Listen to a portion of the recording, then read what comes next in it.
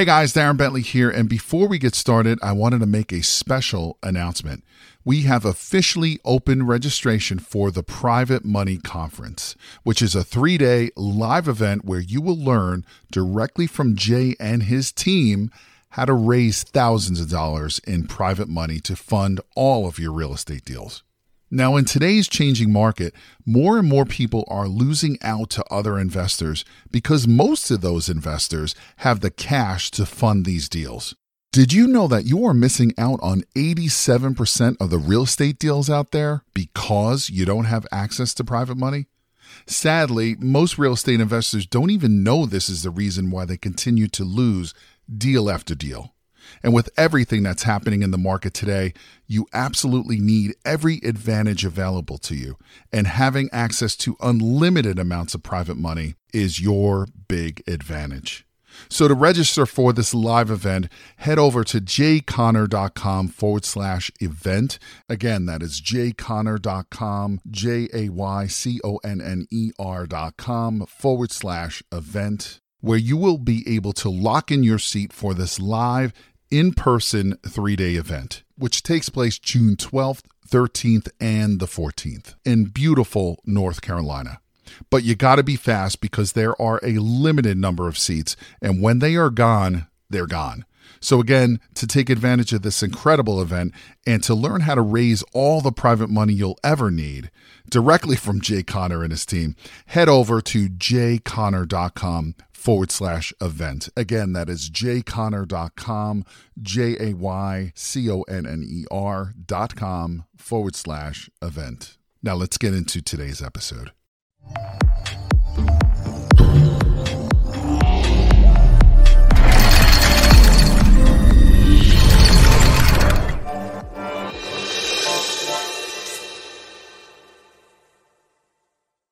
You know, I experienced the same exact thing when I got into real estate investing. It was like, my lands, where has this been all my life?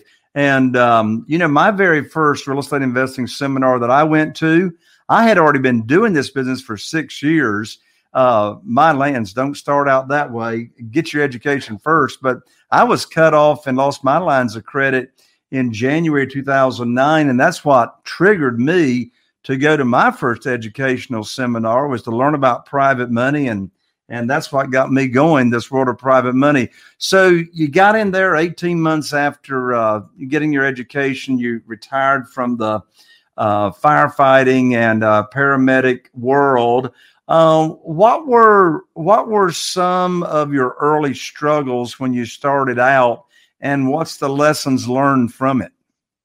Yeah, that's a great question. The biggest struggle I ever had was with my own head.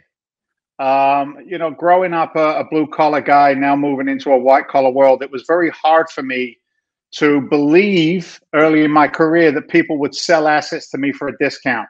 It was self-worth. Like, I did a ton of personal development as part of my business development. Believing that I was worthy, believing that I had something of value, which was my education, which was the way that I looked at a real estate transaction. And as you do, here's the key, I think, Jay, and I don't know if you agree with this. I anticipate that you do. As long as I was always in motion, in forward motion, as long as I was putting, honestly, my very best effort, one foot in front of the other, if I was removing the negativity around me, the people who said you can't. I loved it when somebody said I can't, because I'd immediately turn it to I can, and I'd just execute, and on the way by as I succeeded, So it was working on my mind first. Guy said to me, Dave, he said, there's 6 inches of detrimental thinking that lives between your ears. He said, and only you can control that. Only you can. Are you wealth? Are you confidence? Are you joy? Are you value? He said, because if you believe you are, then that will resonate to the people around you.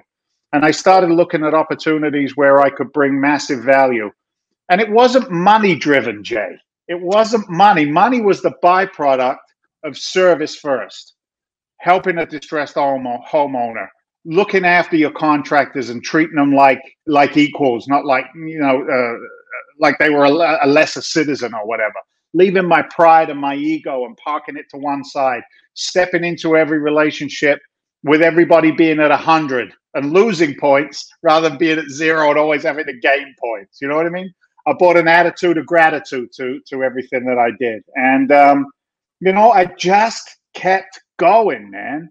There's a book out there. It says, I think it's 6 inches short of gold or 6 feet short of gold. And the idea is it just that one more phone call? Is it just that one more offer? Is it just that one more relationship? Are you going to quit before it's time to succeed? And what happens is 90% of our competition, if not higher, quits. And that's why guys like us succeed, because we stay the course. We have the tenacity, we have the drive, we have the faith, the belief. And again, surrounding myself with like-minded people who wanted to do what I was doing. And that overcame any hurdle. There aren't hurdles. They're just little blips along the radar. It's as simple as that. Well, what you just said, Dave, is one of the reasons that you and I resonate so well with each other. And that is, it's never about the money for the long term. Making a lot of money can be a motivation for somebody in the short term. But it's been my experience over all the years of being in business. Whenever I got involved in an activity or an opportunity, and the only interest that I had in that opportunity was to make money, I never succeeded. Succeeded. And it all comes down to what you just said, having a servant's heart. I mean, I know you got to love Zig Ziglar like I love Zig Ziglar, right? And, like right on my wall right there. You can have everything in life you want if you will just help enough other people get what they want. Zig Ziglar. It's right there on my wall, brother.